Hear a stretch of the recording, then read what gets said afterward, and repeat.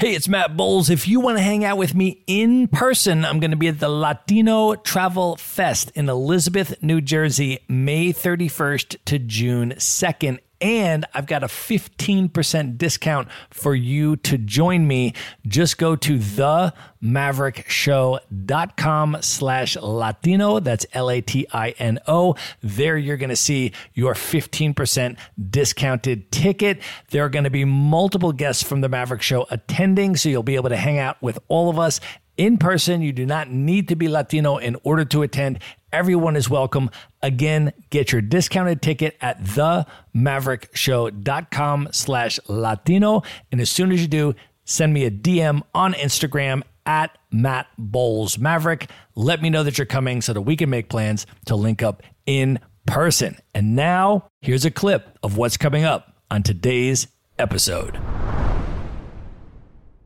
Right now, the life that I'm living is a dream for a lot of people. And yet sometimes you find yourself being in the same mental state as you're at home. Like you still have problems and it's still kind of, sometimes you have a bad day. And sometimes you're just like, wait, I'm in paradise and how come I'm not happy? Because even if you're traveling, like traveling is great, but it's not the answer to all of your problems. So if you think that starting to travel is going to solve them, I think it's probably going to do the other thing. It's going to bring up more of what your actual issues are. And when you're traveling, yeah, you're far away, but you're still there with yourself. So you have to build a better relationship with yourself, and then you can be anywhere, and then you can be happy, and you have a much better space to create.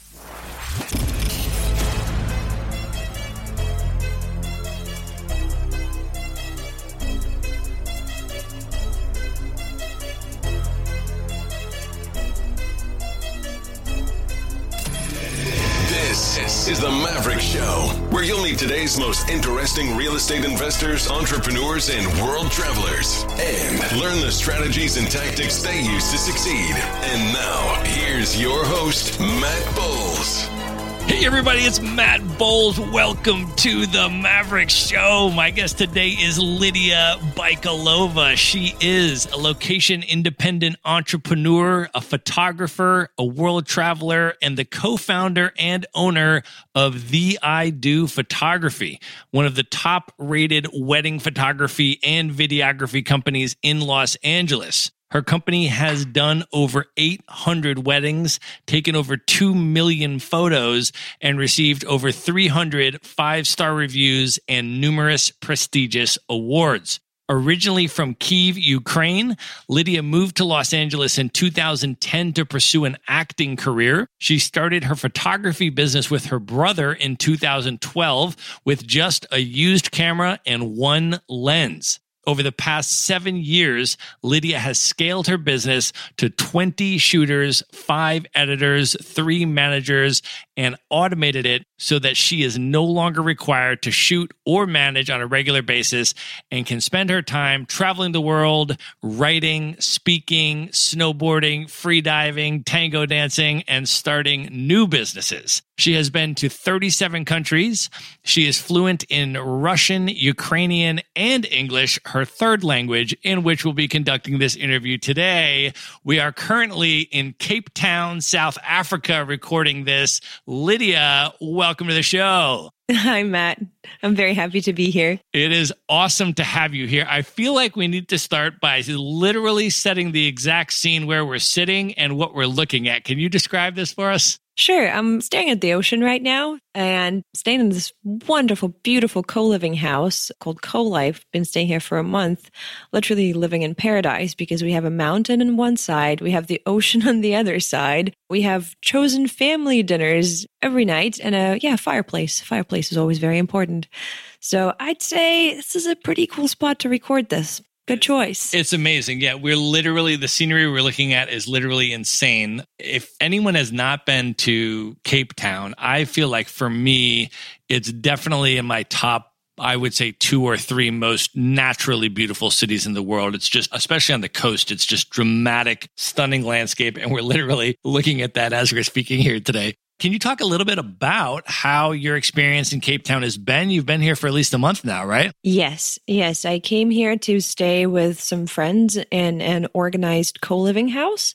It was organized by Vlad and Vika, the owners of CoLife. And I think this is their third time doing this project. They did one in Medellin and Barcelona, I think. And this has been an incredible experience because I've been able to connect with the people that I'm staying with, and we've had an amazing experience. We've visited wineries. We were going to do a sunset sailing, but sunset didn't happen that day, so we stayed. But honestly, that we love this house so much that we've just been hanging out here for a long time and working. Everyone's doing work during the day, and we have great times during the evening. Like we go out to town and we cook for each other, and then we sit around the fireplace with a glass of wine and share stories. And a really cool experience that we had this whole month, we were preparing to go to Africa Burn. It's a regional Burning Man event.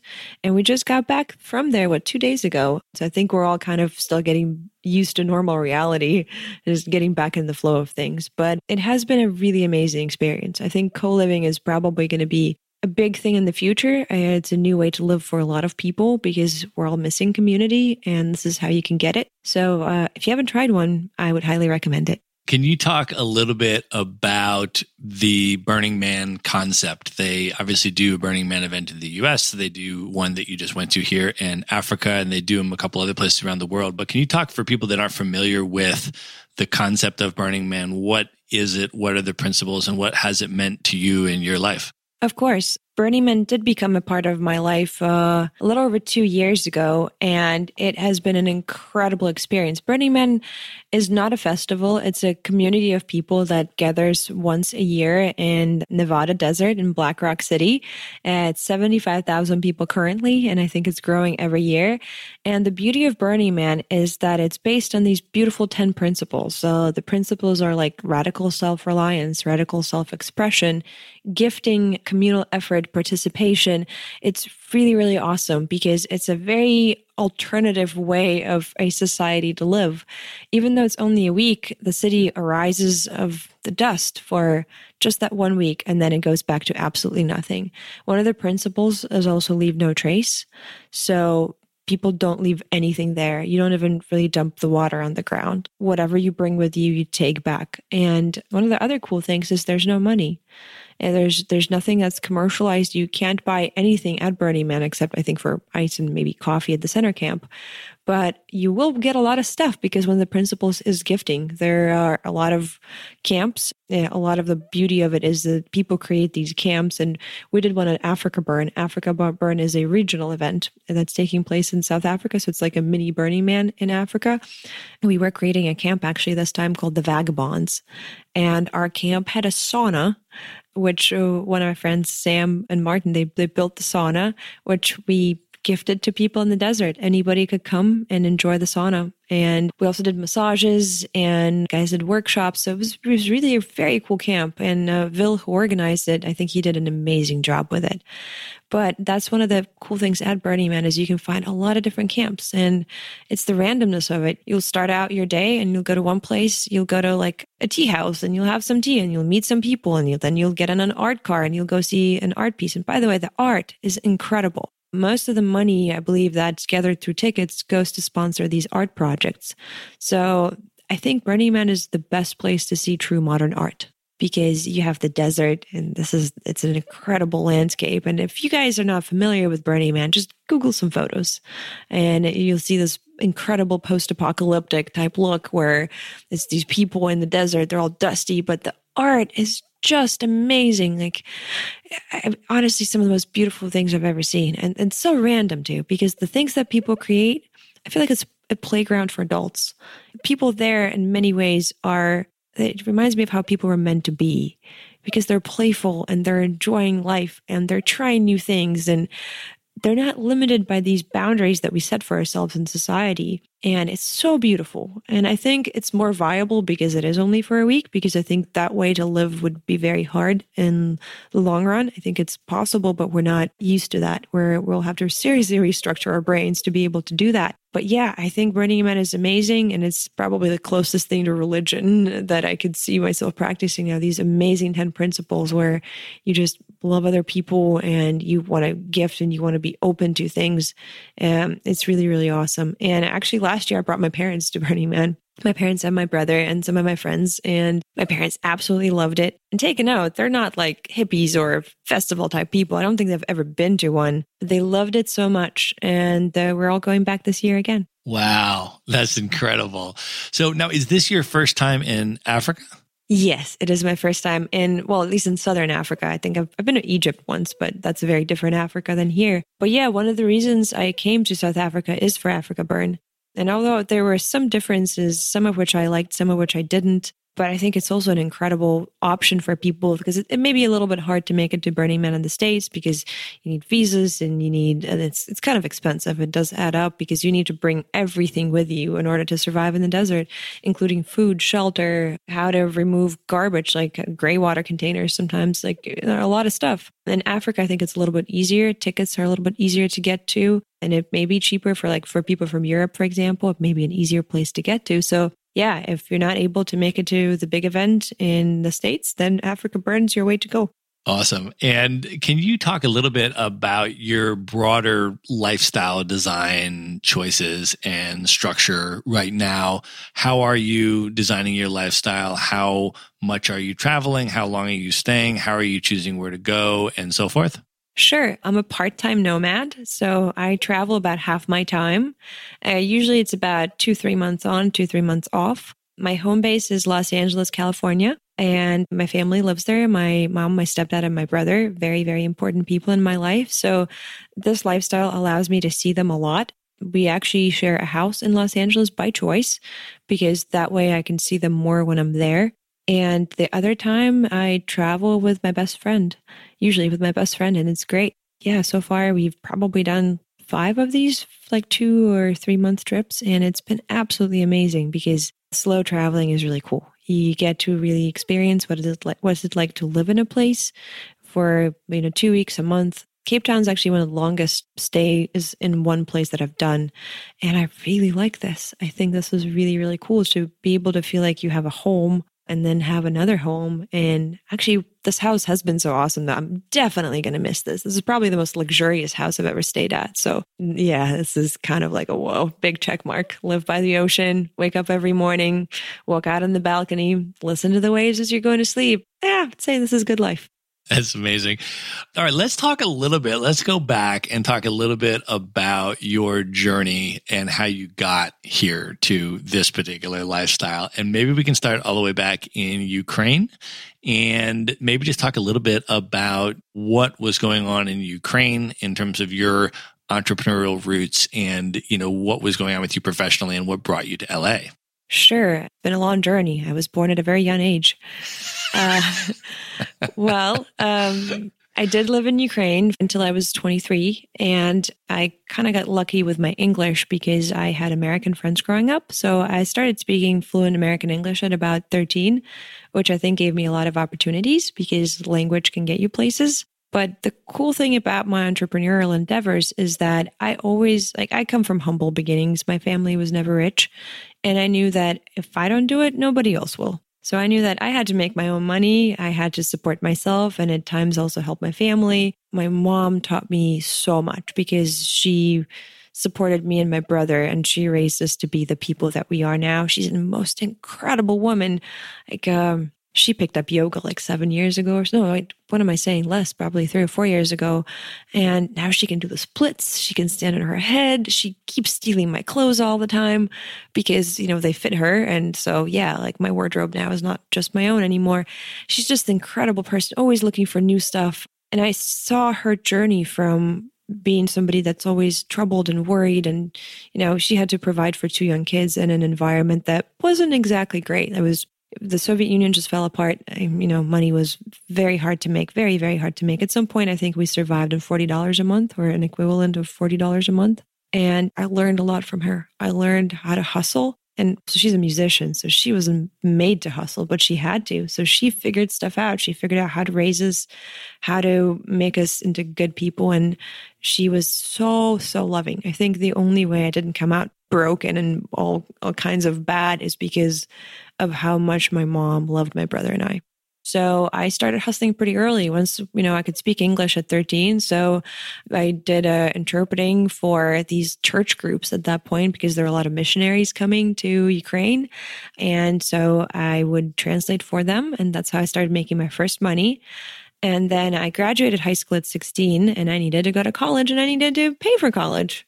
So I thought of how in the world am I going to do this? So I sat down and I opened, I think there were still phone books at that point or something where there was information. And I called every travel agency and every translation agency that I could find, asking if they would hire me. Let's just say nobody was super excited to hire a 16-year-old. So they didn't give me a job, but somebody did say that, hey, I have an American friend who's looking for an assistant. So I think at that point, actually, I was 17. So yeah, I started working for this American guy, just helping him out, translating whatever I needed to, running some errands. And at that point, when we went our separate ways, I thought, okay, what can I do well? What can I do well? And I get a lot of good ideas in the shower, actually. Lots of my great ideas are coming when I have this hot water. I'm away from the world, just kind of being there with myself. And I thought, well, I can talk to foreigners very well. They seem to see me as this link between their world and my world. So I could do that. And I came up with Kiev Assistant, which was the way I made my money for a few years. I paid my way through college. I paid for traveling with that, along with some of the acting gigs that I was doing. But yeah, that was a really, really cool way to meet a lot of people. I was only working about 10 days a month and I was making close to $1,000, which in Ukrainian terms is pretty damn good. So that was a very successful project. And then I understood if I put something together and I put an effort into it, it happens and then things work out. So, let's do this again. But yeah, I put an ad in the local map, the map you used to get at the airport when you get into a city. And I would literally go up to people that I thought looked like foreigners in our central street, Krishatik, the central street over city. And I would just tell them hey, I'm Lydia. I do interpreting and guiding. If you need an assistant or any help, you can call me. Here's my business card. And that was a great lesson. I did that for a whole summer and I got work out of that. But I also, as I realized later, I got over this fear of coming up to people and asking them for something because you deal with a lot of rejection, but you also get something good out of it. But yeah, sometimes you come up to 10 people and they're all weirded out, but you don't die. Nothing bad happens. And then you're like, wait, failing isn't that scary. So that taught me how to do that. And I think it helped me so much in the future life. So if you guys have never done a failure challenge of some kind, do it. It's going to make you a better person. I agree with that 100%. Anything in life, especially business, which is based on sales and selling, you better expect to be turned down 9 out of 10 times. Everything that you're going to sell, no matter what it is, no matter how amazing it is, and you need to be prepared for that. Yep. And I think, in anything else, I'm sure in the acting experience as well, in terms of auditions. And I have never done acting, but I've certainly lived in LA for about 7 years, and I know a lot of people in that space. And you just better be prepared to be turned down more than 9 out of 10 times, for acting auditions. Any space where you want to be really successful, you have to be prepared to be rejected the vast super majority of the time. I agree. But learning that failure is not the end, it's a learning experience and a stepping stone is what's going to make you successful at the end of the day. It's the grit. You just got to keep trying and keep trying and keep trying and keep trying until you get there or until you don't want to get there anymore. So it really depends. But yeah, I think failure is a great tool. Yeah, 100%. And rejection is a great character building experience to enable you to continue pursuing on and pursuing on and pursuing on. And eventually that's how you succeed or build something or move forward on your path, whatever that may be. So, okay. So then from there, what was the acting part that was going on in Ukraine and what initially made you decide to move to LA? During this whole time, when I was about 15, my friend and I were sitting in a mall, I think a food court in a mall, and we asked this lady next to us to take a photo of us. And she did that. And then she gave us her business card, and she was a casting agent for a production company.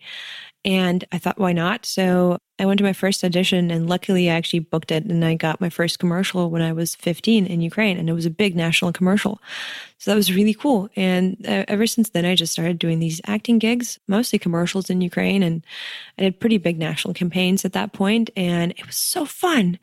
I loved it so much. I knew that in Ukraine, an acting career isn't a viable choice because there isn't much of that going on. I can't say that I was in love with theater then. I love it a lot more now. But still, usually film is the medium that I prefer because I love creating something that I can rewatch and something that lasts. And yeah, so just doing these commercials made me really want to do this more. And then when I had an opportunity to go to the US and try doing this professionally, I did think about it long and hard because that meant leaving my family, leaving my business, leaving everything that I've built and starting from scratch in a city that I don't know particularly well and where I don't really know anybody except for a few acquaintances. But I'm very glad I took the risk. Honestly, it was probably the hardest thing I've ever done. My first half a year in LA were miserable, lonely, and very hard. I cried on the back of the bus very often. And I did think about coming home, but then, if I came home, I would have failed myself because I didn't give it my best and my full effort. So I stayed. And then a great miracle happened 2 years down the road. My mom won the green card lottery. So the rest of my family was able to move to the States and stay there. And that was kind of like, okay, I think this is something I actually got to do and a place for me and a place I got to stay. And now all of us really enjoy this place. Like Los Angeles is a great city, as every city in the world. It has its ups and it has its downs, but it's an incredible space that has given me so much. So I moved to the States and I started getting into the acting world, which of course turned out to be so much harder than I expected. God, I was so naive now that I think about it. I was like, well, if I could get jobs in Ukraine, I can get them in LA because there are a lot more jobs. Well, hey, one thing I forgot is there are a lot more people there too. Everyone from everywhere in the world comes there. And I thought I was a good actress. I thought I was actually good. I sucked. I could do a commercial pretty well, but God, give me a script. And oh man, I'm ashamed to look back and think of how much I sucked. Now, I did get better, much better. And I think by the time, and quick fast forward, I did decide to let go of the acting career at some point because of this beautiful traveling lifestyle that I wanted to pursue. But by the time I quit, I was actually pretty damn good. So it only took about, 8 years.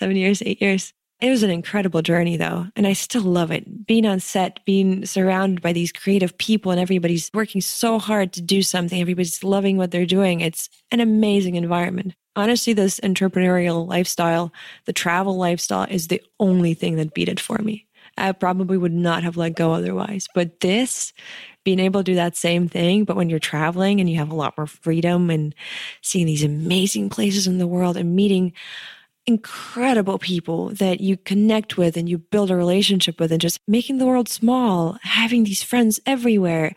I have to say that beat it for me. That's incredible. I agree. The lifestyle is totally exhilarating and amazing when you're location independent and able to structure that and able to plug in to circles with other people that have the same types of values and the same types of, lifestyle choices. It is truly incredible. Can you talk a little bit about that transition for you, though, and maybe just start with your interest in photography and where that came from? I know you were on, obviously, the other side of the camera for quite a while as, an actress, and you did print modeling and you did a lot of that kind of stuff. But how did your interest in being the photographer come about? It happened by chance. Now, I always was around photography. And when I was little, my grandma and I, we used to print shots in the darkroom. I was very happy that I had that experience where you take a blank piece of paper and you put it in a little bit of liquid and then boom, you have a photo that comes out of that. I kind of miss that actually. But it came out of necessity because I needed to make money somehow. And making money with acting that's the ultimate goal, but it doesn't happen for most actors right away. Actually, for most actors, it never fully happens. So you have to figure out ways how to survive. And for a little while, when my brother first moved to LA, we did background acting because he needed a job and I needed a job. So we were surrounded by these actors all the time. And background acting is also, it's being an extra on set means you're the blur in the background usually of the scene. You're all those people that fill out the room or whatever space they're using. So it's not a very lucrative job and it doesn't really require any acting skills whatsoever. But it's a very interesting environment. I wouldn't recommend doing that for a long time, but if you're in an environment where you can do a little bit of that, try it. It's super, super fun. But we were surrounded by these actors and we thought, okay, so how can we make money here? Because we're in this environment and they all need something. So what can we do? So we thought we were going to do these actor packages, which would have an acting website, business cards, and headshots, which were very important for actors. But the problem was neither one of us was a professional photographer. Like, we were both kind of hobbyists, but we didn't really have the equipment that it took. So we had a choice to hire somebody, but then we would have to deal with them all the time. And we weren't sure we could make it work in terms of money, where we keep paying somebody for it, or learn it. Actually, just learn it. So we went to Sammy's camera. Neither one of us had enough credit to actually buy a full camera. So we got 2 credit cards and we split the used camera payment. It was a Canon 5D Mark II at that point. One lens, it was an 85 1.8 Canon as well. Great lens, by the way. Still use it sometimes. And we split that camera between the 2 of us. And that's how we started. I asked a friend to give us the rundown of the basics. We watched a lot of YouTube. Everything we could get our hands on, how to shoot, how to do this, how to do headshots, especially because that's what we were trying to do. And we got really good really fast. We lagged that camera everywhere. We took pictures, and sibling rivalry really helps in getting good. Because we would show off our pictures to each other. Like, look, here's what I took. We're like, oh man, he did so well. Like, I'm gonna go take some pictures now. And we would play around with it. We would play with macro rings. We would try everything on earth that we could try. And like in probably 2 or 3 months, we were at a point where we could start charging money for what we were doing. And we created great product. Like, it was always a thing that was very important for us. Provide great value, provide very good quality. I think we're both like on that mindset that if you're going to do it, either do it well or don't do it at all.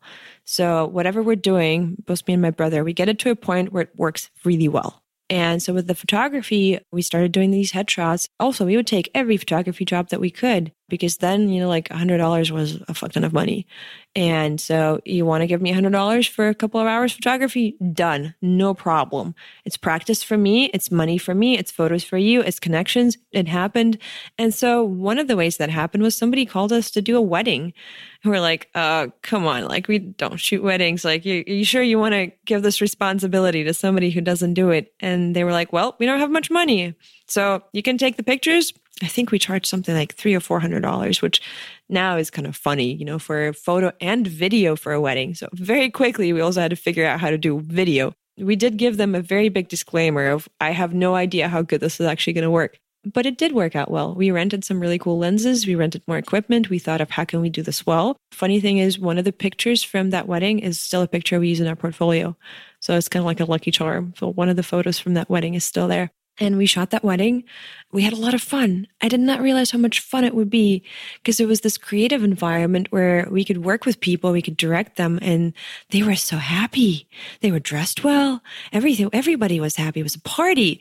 And I never expected that I would like shooting weddings, but we did. So we put together an ad on Craigslist that we were shooting weddings.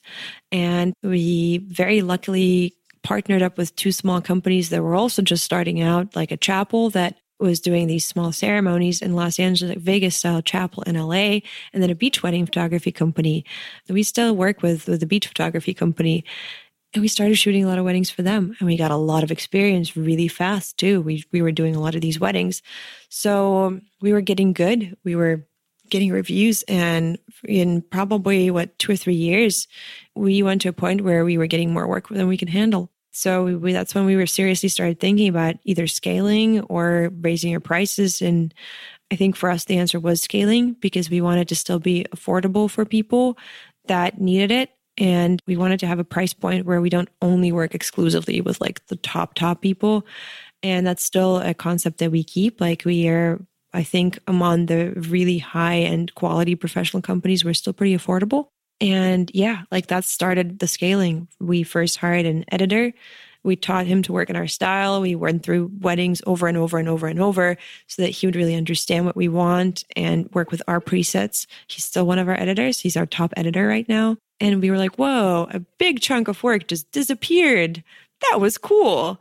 Maybe I can do this again. Moreover, actually, the quality of our editing, I think, improved because he was also experimenting and adding some of his flair to it.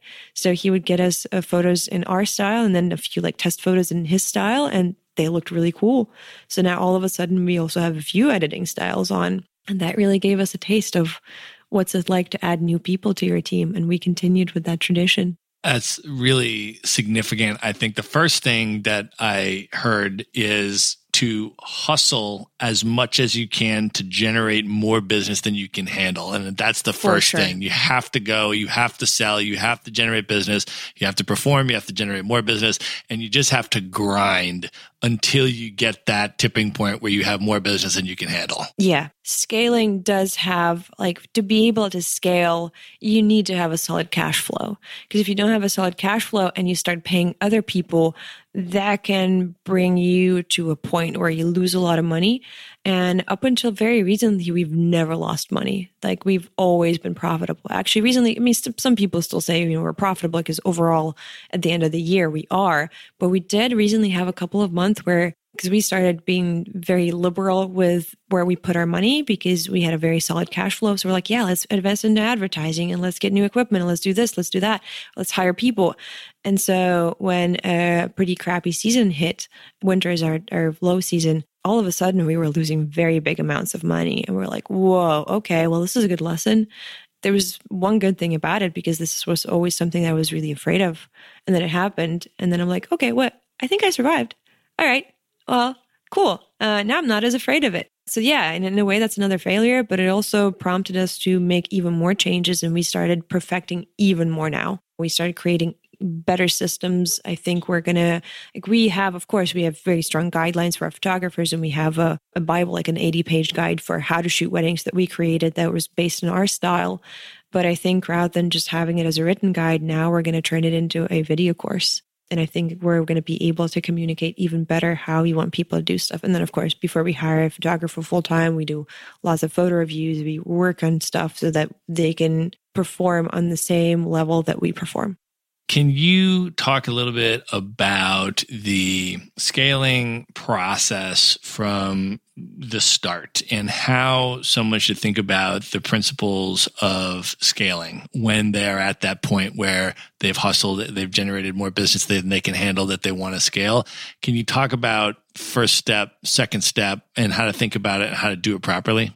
Of course. For us, it was a lot of hit and miss, and it took a while to figure out how to do it properly. And I think we're finally at a point where we have a pretty good formula. But a lot of people think that it's impossible to scale or automate a service-based business.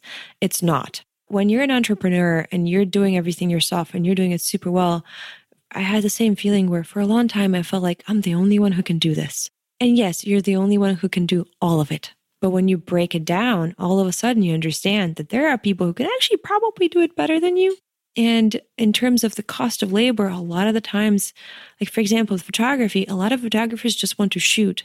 They don't want to do the business part of it because that is honestly the biggest hustle is the business part of it. And so we're giving photographers an opportunity to focus on what they love and what they do best, which is take pictures. And then we're giving editors a chance to edit photos, and it's what they do best. They edit photos. So everyone's doing their part. And you can charge more money when you're doing everything yourself. But when you break it down, actually, you can just give the person the amount of money that their specific skill costs. And a lot of the times that skill is going to cost less than the combination of it if it's just you, because being able to do everything yourself is a very valuable skill. And that's probably why you're getting so much money for what you're doing. But there's also proper steps to how you can actually get it to a point of automating. And this is breaking it down a little bit. So first you got to look at your processes. What are you actually doing on a daily basis? What do you do all the time that generates you money? And first thing that you do is you eliminate the unnecessary. So if there's anything in your process that really doesn't bring you anything useful, and a lot of times we do that. We think, right now, let's do Facebook because maybe one day it's going to bring me something. But for example, right now, maybe it's best for you to focus on something that will generate you money now or something that's going to be more useful. So you got to pick and choose because you only got 24 hours in the day and you want to use those wisely. So you eliminate something that's not necessary at the moment. You may come back to it later, but you got to be wise and you know your own business. So this is how you're going to determine what you're going to eliminate. Second step is automate. So once you have determined the processes that are happening, you want to see which of those processes can take place without you. For example, you can use a CRM we use a CRM called Streak that integrates into Google, which helps us to sort our mail into categories where we know, okay, this is sales, this is this is that. And it's going to automatically send out follow-ups. So we can set up a system of follow-ups that are going to go out automatically where we don't have to do it manually. And there are a lot of really good other things like statistics that you can pull out of that. Because at some point we're like, oh, we don't need that. But when we were little, when we didn't need that, right now we do. We also have Honeybook, which is a tool that helps us with contracts, so we don't have to do it manually. So simplify your processes as much as possible. There are a lot of great tools, and it depends on the size of your company. For a long time, we didn't need any of those tools because we were small. I kept everything in my head.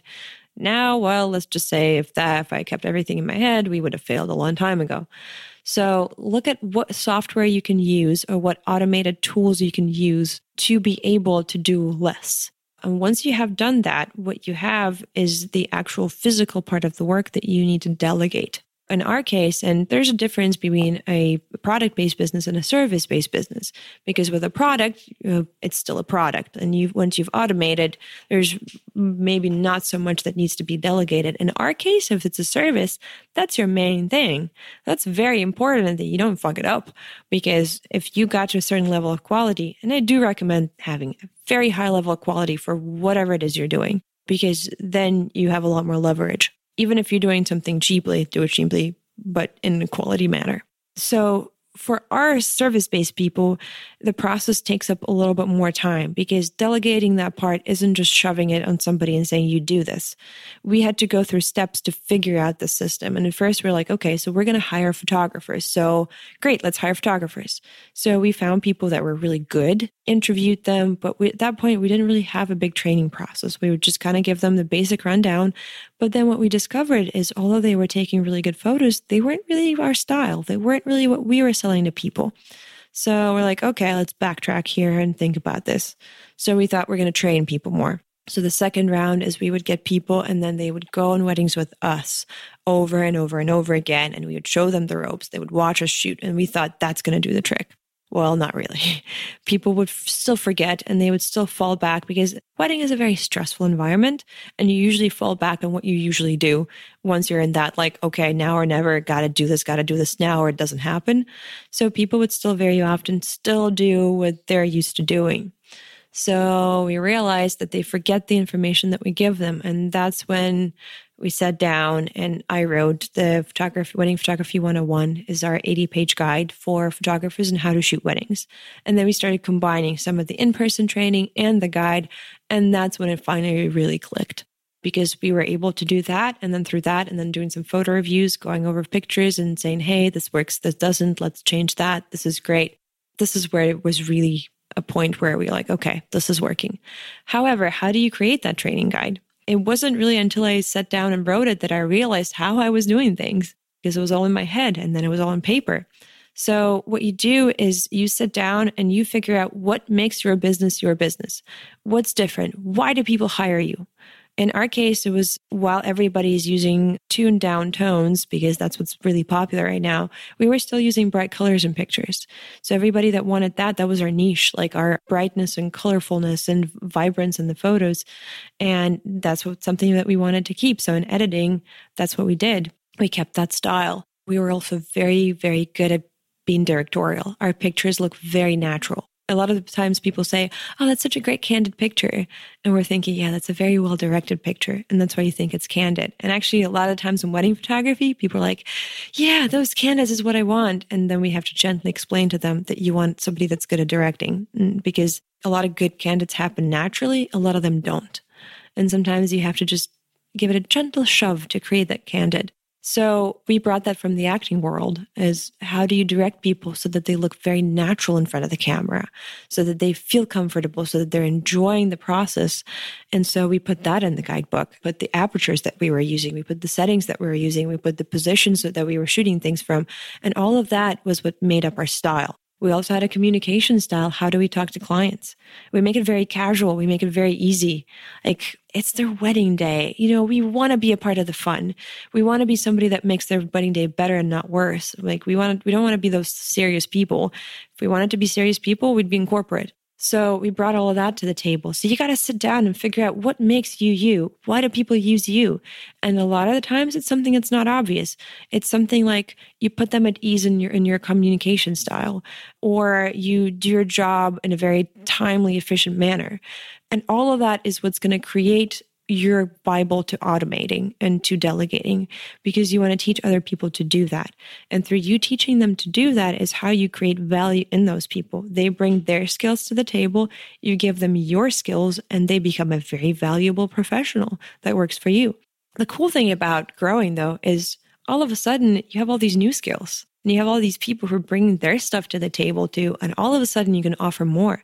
So now we're able to offer a few different styles. And it's generally the same style, but it's a little bit more flair. Like it, some of our stuff is a bit more light and natural. Other stuff is a bit more epic and dramatic. And now we can offer both because we have a team that's able to do both. And that's really awesome. So yeah, don't think that you're the best thing in the world for your business. Sometimes letting it outgrow you is the best thing you can do for it. Totally agreed with that 100%. And then at that point, can you talk a little bit about managing a team and how do you run a business as you're scaling it? What is your responsibility as the business owner? And how do you make sure that all the pieces are continuing to work in the most optimized way possible? Of course. I think the thing to realize is that as a business owner, everything is your responsibility. And when you're starting to scale, that's very important to realize. So if anybody else fucks up, ultimately, that's your fuck up and you're responsible for it.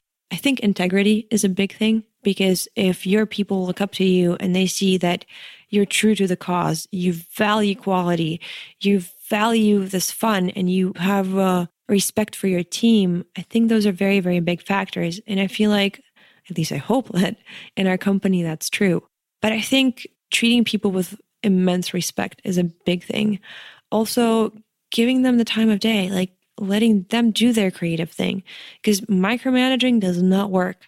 You want to put out your knowledge there and give them the knowledge and then hope that it works. And honestly, sometimes it doesn't. I've also unfortunately had people where things didn't work out and we had to let them go. But then we've had amazing people who have stayed and we've built amazing things together. Moreover, actually, when we started hiring a manager, we started growing, because when I was trying to do everything myself, wasn't able to give it the proper time. And then the moment we hired a manager and we were able to give more in the packages because of outsourcing, we doubled our business. Wow, that's awesome. I would love for you to share some photography tips. I have actually personally had the privilege of being in one of your photography workshops, which was amazing. Thank you. And I think that one of the ways that you really differentiate yourself and you've been able to differentiate your company is in the creative, right? And a lot of the stuff that you're talking about in terms of direction and in terms of what you're actually able to produce. If two different companies shot the same wedding, your pictures would look different than the other companies. And you've created a very distinct, I think, differentiation, which I believe is largely, why you're winning these awards and you're getting these reviews and you're doing this kind of stuff, because you really have an incredible creative product that you've been able to do. And that also flows through to your personal Instagram and all of the photos that you're taking in your personal life and everything else, which is amazing. And I'm going to recommend that everybody start following you on your Instagram because it's totally off the chain. But I'm wondering if you can maybe give some general photography tips for anybody, right? People that are even just taking their own Instagram photos, or they want to look better in pictures themselves, or things like that. Can you talk a little bit about the theory and the concepts and what people should be thinking about in terms of taking better photos? Of course. And this is something that I actually brought from the acting and directing world into the photography world. There are a lot of people that are going to tell you how to take a good picture, how to use the lighting, and even how to use the posing. Although some things that I saw in the posing videos when I was doing research for my workshop were really, really funny. It's like how to hold stick out your chin. It's like, really? Yeah, there are a lot of really weird things out there that are circulating. The most important thing, and the thing that makes a picture, is your eyes and your face. I mean, of course, yeah, you can take big wide shots and it's a little bit different. But if you're talking up close and personal photography, portraits, and somewhere where you can see the face, even if everything else is great, but your face is stuck in the fake world, you're trying too hard and you're faking the smile, you're kind of putting on that emotion, it's never going to speak to people. It's never really going to tick that box of, ooh, I really connect with that picture. And here's where this interesting thing comes forward, because when somebody points a camera at you, you start thinking about yourself. You start thinking about how you look. You start thinking, do I look good enough? Did I work out my hair the right way? Did I wear the right clothes? It's like, oh man, that zit on the middle of my forehead is really the wrongest thing that can come out today. So all of these thoughts are pointing to you. And that's where the problem comes in. Because if you're thinking about yourself, like, okay, so if you were in a room with a person for 2 hours, would you rather be locked up in a room with a person that's focused on solemnly themselves, or whether they're focused on you and their energies flowing back and forth? You don't want to be locked up with a selfish person. So a picture is the same way. You don't want to be looking at a picture of somebody that's solemnly thinking about themselves. You want to be looking at a picture of somebody that's interested in you or something else, somebody that's driven, somebody that has a passion. So very simple trick, you shift your focus. You take your focus away from yourself and you focus on something else or someone else. And it can even be something that's personal to you. It can be in your head, but you got to get out of that mindset of, how do I look? What am I doing? You got to look at either your photographer or, if there's a fucking beautiful tree, look at the damn tree. It's amazing. It's incredible. Take it in, take in every leaf, examine it, look at the sunset, look at the horizon line. And if you have to look at the barrel of the lens, then be interested in your photographer. They're the most interesting person in the world right now. Give all the love that you can to that camera, but shift your focus away from yourself. Do not think about how you look, because that's going to really destroy your picture. If you keep thinking about how you look, it's those fake photos where the people are like busting out a smile and they're looking so cool. And I mean, yeah, that also has a category. There's fashion photography, but what we're talking about is everyday pictures for everyday people. And what you want to do is just be genuine. That's going to allow you to be yourself in pictures. That's going to allow people to really connect with your photos more, because they're going to want to talk to you. They're going to want to connect with you through those photos that you're taking. One of the things that you've done that I think is one of the hardest things to do is not just that you've scaled a service-based business, because there's a lot of services out there, but specifically an artistic, creative-based business, right? Because that I feel like is unbelievably difficult to do, because as the artist, as the creative, you are doing something that is very unique to you, right? You are producing art the way that you see it, the way that you feel it, and you're doing something that's very unique. And then to be able to have your artistic vision and your artistic production scaled in a systemic, procedural way, and to be able to have other people come in and help to reproduce and to monetize that I feel is an extraordinary achievement. And I'm wondering if you can just, any tips that you have for people on that, because I feel like it's one thing to say, I'm the self-employed person and I do everything the best. Like that's normal. Like everybody says that. But I feel like when you bring art into it, it's just a whole nother level of difficult, because it's so unique to you, right? So I'm wondering if you have any tips for specifically creatives and artistic types of folks for building and scaling a business around that. Thank you. I've never even thought about it, to be honest. Like it was such a natural thing for me. I never even thought it's like that. Yeah, this is an artistic and a creative thing. For one thing, it's important to let people see the motivation of why you do things. You got to show them your why. Your why is the base of everything. Anywhere from hiring people to scaling to teaching people how to create art is you got to show them why you do things. So if you're taking a specific shot, you got to show them the reasons. And also you got to let them bring their own creative view into it too. And I think that's what makes things better. But showing them, so if you're taking a shot, you don't just say, here's how you take the shot. Like you do this, this, and this. You got to tell them why you do that. What's the reason behind that? We want to bring out emotions. We want to show the relationships between people. And this is how we do it. Once they understand your motivation, that's when they're able to really do it and see, oh, okay, that makes total sense. And with creativity, especially, what's your process? What moves you to do this specific thing versus that specific thing? Because there are other companies, like there's a company that I really respect, Lynn and Jersa, who are also really big and who create beautiful pictures, and their epic style is amazing. They're very technical, but I think sometimes they do lack that emotional aspect. And we've learned a lot from them in the epic scale, but I think our signature is those emotional photos. And being able to teach somebody to bring that out of another person is that's kind of the art. And I'm still learning how to do that. Like it's never a process that's complete. You still keep learning. But the why, I think, showing people your why. In the same way, when I was teaching one of my managers to create galleries, I explained to her that we want to create a story for the viewer. So with every picture, we want it to flow and you want to feel like you're in there. You want to feel the little details. You want to go through clicking the pictures, and every next picture has to be interesting and it has to build up on the previous one. And you have to build it like you're building a movie. You go from the wide to the close up and you build the cinematic experience through pictures. And that's when she was like, oh, I got it. And she started making these amazing galleries just from that one sentence, because she's like, okay, now I understand. And, before that, for years, I was just like, oh, let's change out this picture. Let's put this here. Let's put that here. But once I gave her the why, she was totally able to do it herself and do it beautifully. What are some of the biggest challenges that you have experienced and run into on your entrepreneurial journey of building and scaling this business, and how did you overcome them? What did you learn from them? Oh, the fun part, huh? The challenges. You're definitely going to have challenges. Honestly, the entrepreneurial life's like, the beauty of it is great, but sometimes when you're going through the challenging phases, you're like, why the fuck did I get into this? Like, oh God, having a job is so easy. You come to work every day and somebody tells you what to do. There are a lot of challenges. The biggest one is people. Finding the right people. That's hard. And it's not something you can lock in forever. Finding the right people is not easy because it takes a while for you to really understand whether this is the right person. And then to trust, you're trusting somebody with your baby. You created this for years. And all of a sudden you're giving this into the hands of somebody else. Like, oh my God, it's scary. Letting go of control. That's the other thing, is really, really tough. But if you found the right people, it's going to be easier to let go of control. When you're first starting this out, I think one of my biggest challenges was dips in quality, because it was just so hard to give people something that I personally didn't think was the utmost best that I could produce. Now, here's the funny thing. A lot of the times, people didn't care about the things that I cared about. And that's what I discovered. People were just as happy with their photos through the whole time. And I was like, but this grainy. It's not exactly perfect.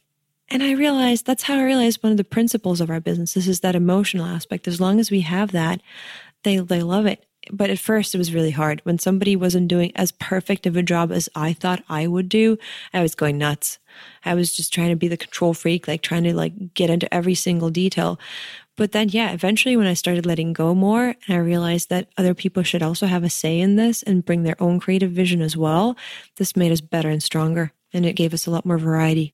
That's awesome. Can you talk a little bit about how you manage your team and your operation and run your business while traveling all around the world? Any tips on that? Sure. I have currently 3 managers, and the roles did change through time. For example, at some point, we started with just 1 manager. Then we realized the workload was way too big. So we divided post-production and sales and management of daily operations. And at first, we kept all of those positions in the United States, and honestly, it was very expensive. So right now, actually, just a few months ago, we outsourced our post-production position to Ukraine. I have a wonderful manager in Ukraine who's taking care of us post-production, and it's been great. I think that was also made possible because we first figured out the system of how to do it by working on a daily basis with our post-production manager in the States. And the manager I had was also she was wonderful. There was nothing wrong there. It was just costing me an arm and a leg. And now it's cheaper and we still have the same quality, which is incredible. So one of my persons is in Ukraine. So that's already remote. And it doesn't matter where I'm managing from, whether I'm in the States or not. Then the other manager is in the States, and I still have my original manager, Christina, who's absolutely wonderful. And the only reason actually we had to hire a second manager now is because Christina had a baby and she wanted to spend more time with her family. So she switched to part-time, and we have another beautiful manager stepping in right now who's going to be doing it for the other part of the time, because now we're bigger, so we need more people. But the way we're managing all of that is by having created the systems. It really doesn't matter whether I'm there speaking right into her ear or I'm creating a video tutorial by recording what's on my screen from here. And then I also have a lot of training materials. We have an internal Q&A, and we have scripts. And like, for example, if we have like tough cases where we need to do damage control, like I have case studies from previous cases where they can study that and look at stuff. And then also I'm mostly available. I'm around the world, but they can contact me at any point. So really, you'll be surprised how not necessary your physical presence is in so many options and times. And for the photographers too, like I've already created these systems. Yeah, I spent a lot of time creating them when I was doing that. And I was like losing sleep and getting, like blue circles around my eyes at that point, thinking, why did I get into that? But once it's done, it's done. And that's the beauty of it. Like once you've created a system and you've documented it, and you've documented it in a way that's understandable for other people, you're not really as necessary anymore. So creating all of those systems and just making sure that people understand that, answering questions. We have phone call training too. Like how do you talk to people on the phone? And most of the time, people just want to be heard and understood. You want them to feel that you care about their problem. And the trick to doing this is to fucking care about their problem. I want to take just 1 minute out to let you know that in addition to hosting the Maverick Show, I am also the co-founder of Maverick Investor Group, a real estate brokerage that helps you buy turnkey rental properties in the best U.S. real estate markets from anywhere. So these are single-family homes, sometimes 2 to 4 unit properties, and they're either brand new or fully renovated, and they already have tenants and local property management in place. So you get all the benefits of owning the deeded real estate, the physical house, the hard asset, without the headaches of being the landlord or the rehabber or needing to live near the property. So I want to offer you a free consultation if that sounds interesting to you. To learn more about it, you can just go to themaverickshow.com/consult. And now back to the episode. Totally agreed. Totally agreed with that. Let's talk a little bit about travel now and your travel lifestyle and your choice to travel in general. I just want to start off, I think, with a broad question and ask, why do you travel? What does travel mean to you? Why do you choose to travel? I have a counter question to you. Why would you not travel? Why would you not want to see this beautiful, amazing planet with everything that it has to offer, meet different people, grow as a human? Traveling always puts you in this environment where you're forced to grow because you always have some adversity. And adversity is not bad if you learn how to understand it correctly. But when you're traveling, like you're not in your own comfy little bed. I honestly don't know how to stay in one place for too long anymore because, unless I have something that helps me grow there.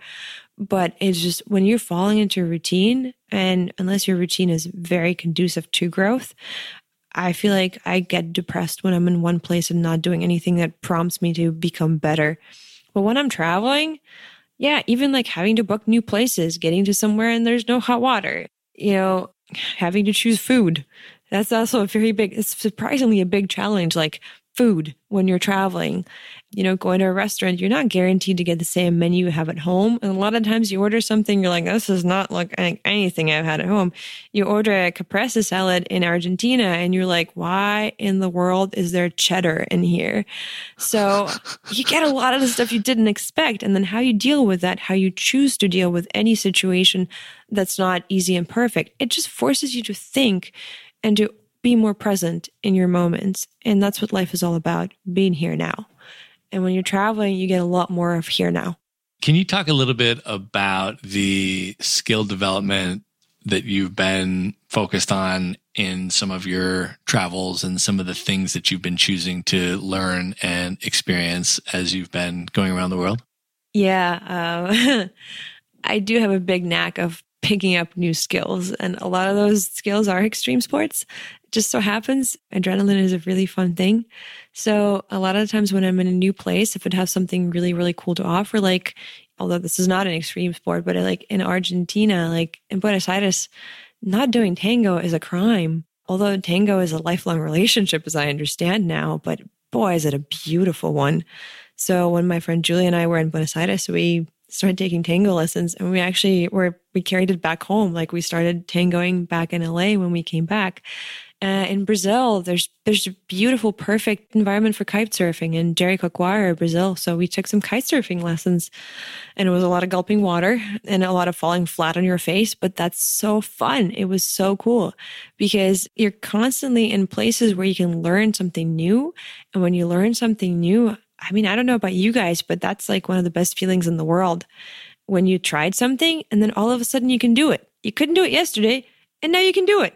I think that's pretty damn awesome. That is amazing. Now, you and I were actually in Brazil together in December for part of that. And then we parted ways. And after I left, I heard a rumor. You got to tell me if this is true. I actually heard that you got arrested in Brazil. And if you did, I totally need to hear this story. Is that true? Yeah, actually, that did happen. In Brazil, my brother and I went to an island of Fernando de Noronha and to do some free diving because we heard that there was a local pod of dolphins, like an actual pod of dolphin that lives in the island, and they're always there. So we thought, my God, this is awesome. So we get to the island, and one of the mornings, we learned where the dolphins hang out. They hang out at the port early in the morning.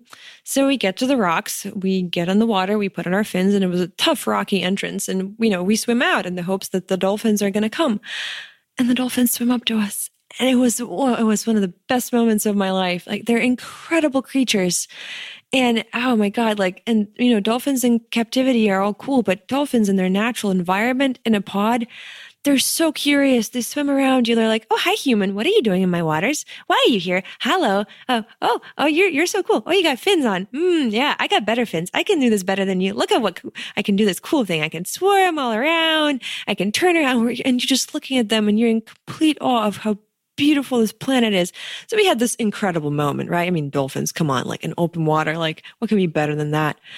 And we're like, hey, we're getting out, we're like, oh man, that was incredible. We succeeded. We're so happy. We get out to the rocks and there's this ranger that's showing us a badge and he says something in Portuguese and we're like, okay.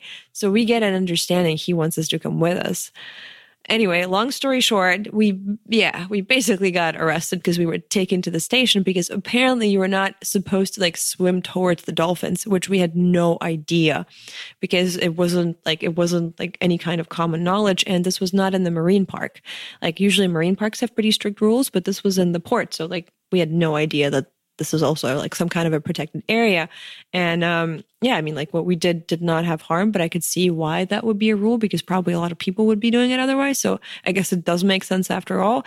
But yeah, we were taken to the station. We had a conversation for 2 hours and they brought in this girl who spoke English and we all try to explain that, look, guys, if you wanted to convey this information, it would have been really great to know this ahead of time. We would have never done this if we knew that this was not allowed. So after a very long conversation, we actually ended up really bonding over our love of the ocean and how we want to fix the seas and get all the plastic out of them and not have people throw straws into the water. And we became friends and shook hands and, gave each other a hug. And they even asked us to give them a list of recommendations of what they could do to help foreigners better understand what they want. And yeah, we did get to complain about the trash because that island is actually very expensive and they actually charge fees to even get on the island. So come on guys, clean up your trash. And it was a really cool experience at the end of the day, but boy, were we scared shitless for a little while. We're like, are we getting arrested in Brazil? I don't want to go to a Brazilian prison. I didn't mean anything bad. So yep, got arrested in Brazil for swimming with dolphins. Wow, an incredible ending of the story though. That's awesome. Can you say a little bit more about free diving, just for people that maybe aren't familiar with that? What is that? And what is that experience like? What does that mean to you? Free diving. Thanks for bringing that up. Free diving is basically diving in a breath hold. You hold your breath and then you go as far down as you can. And people do free diving differently. Proper free diving, you go down the line and then you go up the line. It's a little bit more technical, but you can also just free dive as long as you do it safely. And always with a buddy. My brother's my free dive buddy, and he got me into this actually about 5 years ago. And it's an incredible experience like no other because in regular diving, which I also do, you look outwards, right? You go down with a tank, but you're very intrusive to the environment. You have these bubbles, you're big, you can barely move. And yeah, it's really cool for looking outside and looking all around you. But freediving is as much of an internal experience as it is an external experience. You hold your breath and you get into this different world where everything around you is like you're a visitor, but you're so blessed to be there with the fish and the coral reef and this blue, this amazing big blue. On a sunny day when you're down at the bottom and you're looking up and like your friends, your buddies all the way there, and he's a tiny little dot and you're just in a different world. You're in a different planet and you see the light shimmering in the water. Sometimes I wish I had a pair of gills that I could do that longer. I'd probably do the surgery. If there's a surgery, get gills. If it didn't have too many risks, I would do that, because that world, if you don't do diving or free diving or any sea activity, if you can, give yourself that gift, because that world, the sea and the creatures that live in it, it is one of the most profound and incredible experiences that I've ever had, being able to share that environment, being able to dip out of this, and also being able to be without air. You have this moment of, this is not going to last, I'll need air, I need to come back. But once I'm here, just being able to just fully relax there on the bottom and give yourself a moment, because you have that moment, and not have to think about coming back and think about your air. It's really one of the most Zen places I've ever been, just on the bottom of the ocean. It's amazing. I know that you have done a lot of amazing things, obviously, as we're talking about right now, and having a lot of incredible experiences and structuring your lifestyle in a way that allows you to have all of these extraordinary experiences. And I know that as you've been traveling, you've also been doing an increasing amount of writing and reflection and opining and pontification and all of this kind of stuff. And I'm wondering if you could share some of the stuff that you've been putting thought and effort into, and why you've been writing, and what types of things you've been writing about, and maybe even just starting with some of your reflections on the nomad life that you've been writing about. Of course. At some moment, you try to figure out your life. And right now, the life that I'm living is a dream for a lot of people. And yet sometimes you find yourself being in the same mental state as you're at home. You still have problems, and it's still sometimes you have a bad day. And sometimes you're just wait, I'm in paradise, and how come I'm not happy? So what I've been doing a lot is just pondering life and trying to figure out how to really be somewhere. Because even if you're traveling, traveling is great, but it's not the answer to all of your problems. So if you think that starting to travel is going to solve them, I think it's probably going to do the other thing. It's going to bring up more of what your actual issues are. And when you're traveling, you're far away, but you're still there with yourself. So you have to build a better relationship with yourself, and then you can be anywhere, and then you can be happy, and you have a much better space to create. So what I focus on a lot is being able to find tools and things that enable me to have a better relationship with myself, so that I can also serve people better. And that has been a lifelong journey, just figuring out how to be happier, how to really enjoy life, how to be more in the moment. And I'm an A-type control freak. I really like to be in control. And that's one of the reasons I worry a lot, because that's your brain's attempt to control the future. Worrying is exactly that most useless thing. Doesn't help at all. But when you worry, you think that because I worry, I'm somehow going to, have this grip on how the future is going to turn out. So learning to undo all that has been something that I'm still working on. And then relationships too, relationships with people, relationships with yourself. Relationships are the single most complicated thing on this planet. So I think we got to learn to figure them out a little bit better than we have been. Our world could use a lot of improvement when it comes to relationships. We're struggling with community. We're struggling with family. We're struggling with love and friendship. How do you do all that right? How do you do all that better? And for me, it's just been trying to figure out how to be a better friend, and how to undo some of my own demons of where, what I want and what I don't have, and struggling with, being able to get over suffering because of what I don't have and focusing on what I have. And that seems easier said than done somehow. For sure. One of the things that I think a lot of people, whether they're in the nomad lifestyle or they're thinking about it, a lot of people have questions about a lot of things, which I think are super valid questions. For example, with regard to relationships in the nomad, kind of the itinerant digital nomad lifestyle, how do relationships work? How does love work? How does all that kind of stuff work in a digital nomad lifestyle? And I'm wondering about your thoughts and reflections on that. Yeah, of course. Here's the thing though. I've always been a person who's always wanted a family, like relationships and having a partner, and especially like having a romantic partner is great. I love being in a very deep, real quality relationship. But with this lifestyle, and actually, the funny thing is in LA, I can't say that I was able to find better quality relationships than I do in this nomad lifestyle. But then you have a problem, locations. And that has been a big issue because, yeah, like you meet somebody and you really connect and it's great. But the logistics, like, yeah, I mean, of course, it's great if you can both travel to the same places, but what if they're not location independent? And you don't get to a point where you really get to know each other enough to like know whether you want it to be something big and serious. So I think also we have this mindset, right, where we think that we're taught to think because of millennia of our history and millennia of needing to only have one partner because family and survival. That's how you do that. Like if you're taught to think that you can only have one partner, one lover in your life because, you got to know where your kids came from. All of that is just based in survival. But the thing is, it doesn't serve us anymore. We're different. The world has changed, but our brains and our software hasn't. And I'm sure a lot of people are going to be like, whoa, whoa, whoa, whoa, woman, what are you trying to say here? And as a person who's also like, I was raised in a pretty religious environment where I was taught that, like you just have this one person. But I also know a lot of people who are very damaged by that belief. Because what if that person doesn't come? And yeah, I know like you got to let go and trust God and this and that. But also my beliefs have changed a lot and my understanding of God and a relationship between the divine and you has changed a lot. And I'm sure a lot of people will disagree with me, but this made me a much happier person. And when it comes to relationship, my current belief is that deep, profound connection and care for each other are more important than trying to cling on to something which you hope is going to be forever.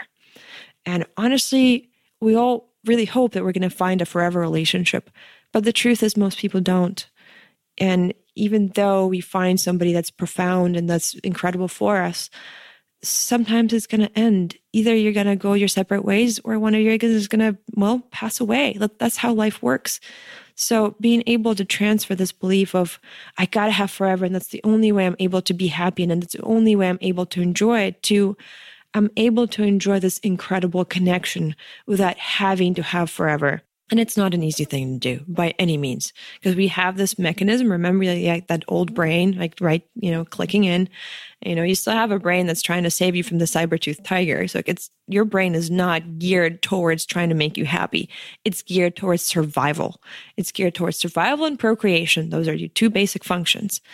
But our world is different. We don't really have to think about food and safety and shelter all the time.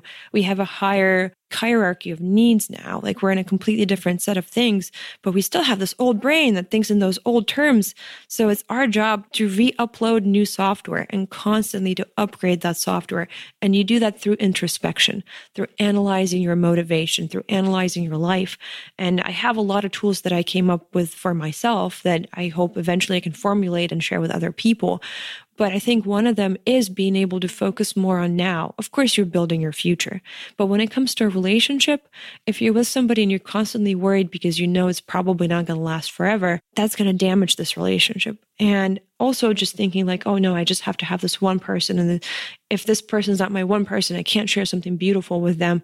That's not true. I'm also not saying like, go and sleep with everyone, unless that's your thing. If you want to do that, then by all means, if you can be happy while doing that and be in a place where you're in balance with yourself, then sure. But for most of us, it's a very hard thing to do. And I think especially women, because we're geared towards, our brains are made to find a partner, keep a partner, because you need to raise offspring.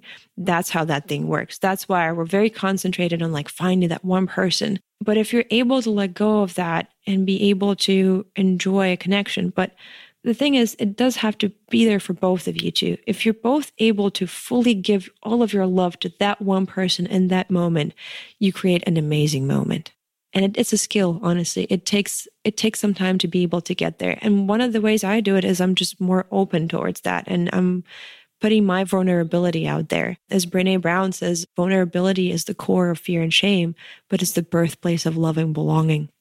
So you're not going to have love and belonging unless you're able and willing to face the fear and shame. But we're going back to that failure talk. If we fail and then you survive, same thing with vulnerability. You feel fear and shame and you're in this bad place. And then you're like, wait, I survived. And I put myself out there and I give myself a lot of brownie points, even if I fail. Like if I try something and it doesn't work, I still give myself a pat on the shoulder and say, good job, Lydia, for trying. So just being able to be there and be open and offer your love to people, whether it's platonic, whether it's romantic, whether it's any kind of love, because when you're in the state of love, you can do amazing things. You're happier, you're grateful, you're able to forgive, you're able to get over things. And being in the state of love takes a lot of work. And you need to also love yourself before you can love anybody else. Because if you can't truly love yourself, if you can't let go of, we have a lot of stuff built up in us. Most of us have a lot of baggage because we're traumatized through so many different things. And a lot of times we talk to ourselves in a way that we would never talk to another person. That's also something that's worth changing. Like when you have that conversation in your head, why don't you just talk to yourself the way you would talk to your best friend and give yourself that love and respect too? But when you're in that state of love, everything is possible. You can change the world.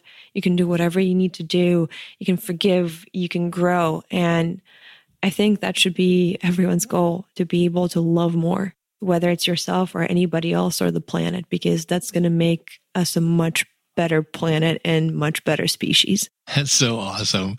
I love reading your writing for exactly these reasons. That's why I wanted to make sure that we talk through some of this stuff here. It's so awesome. And one of the things that I think is important that you said also, and getting back to sort of these logistical questions about relationships that a lot of people have with regard to the nomad lifestyle and reflexively like, oh, that's different. Doesn't it make it hard to, X, Y, Z? Yeah. One of the things I think is really important that you just said is that well, it's not necessarily any harder than it is dating in Los Angeles, to find, whatever it is that you think you're looking for is not necessarily easier if you're in one city or one sedentary place.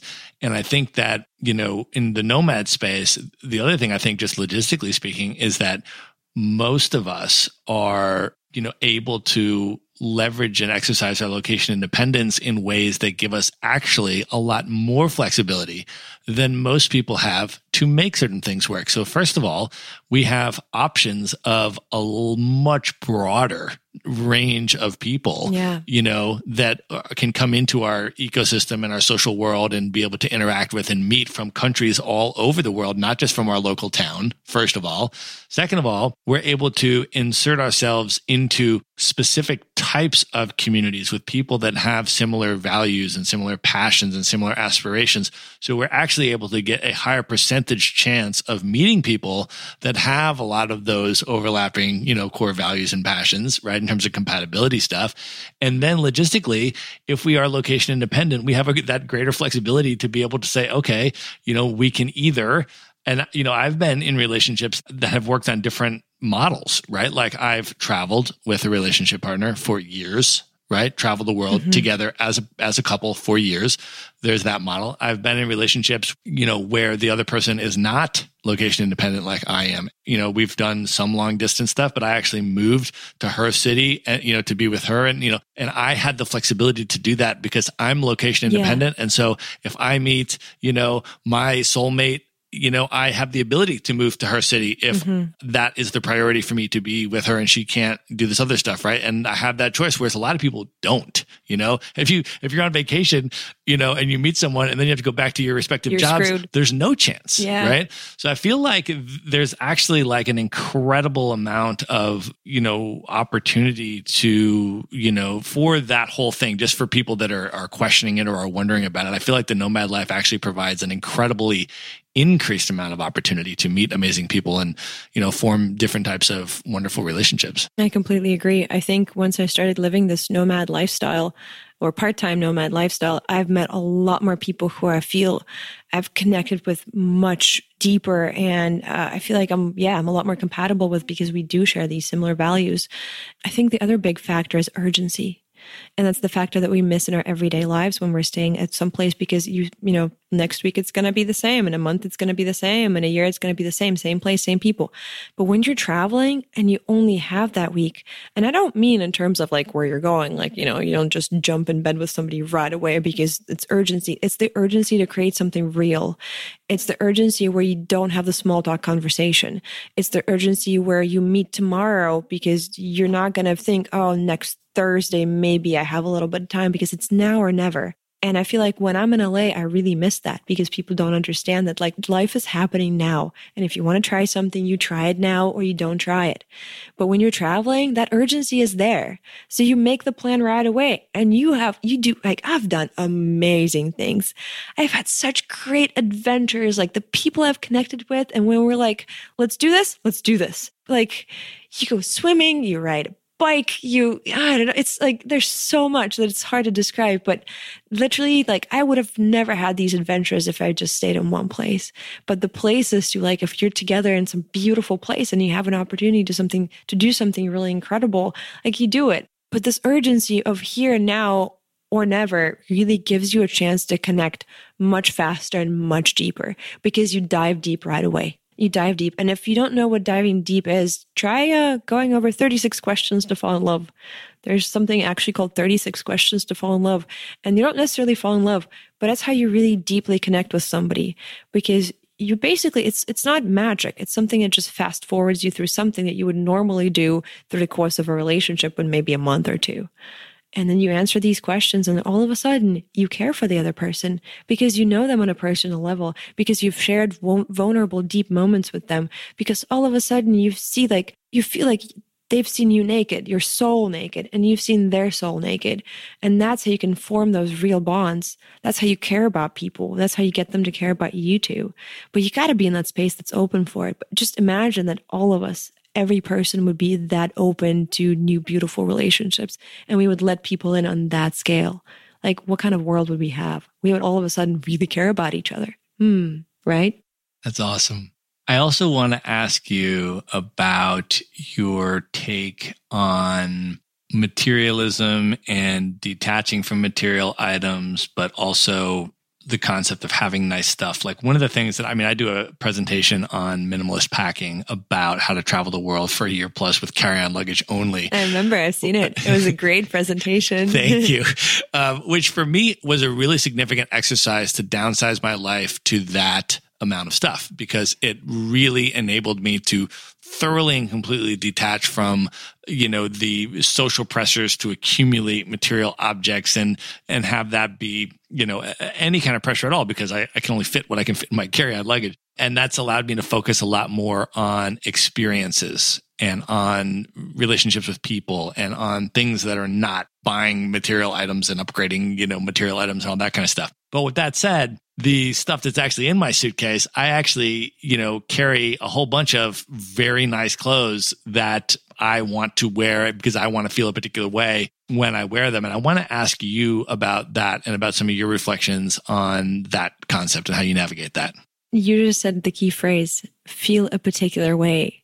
Here's the thing about the material stuff. It's all tools. And you can't solemnly rely on stuff to make you feel a certain way, but why not use that tool if you need to feel a certain way?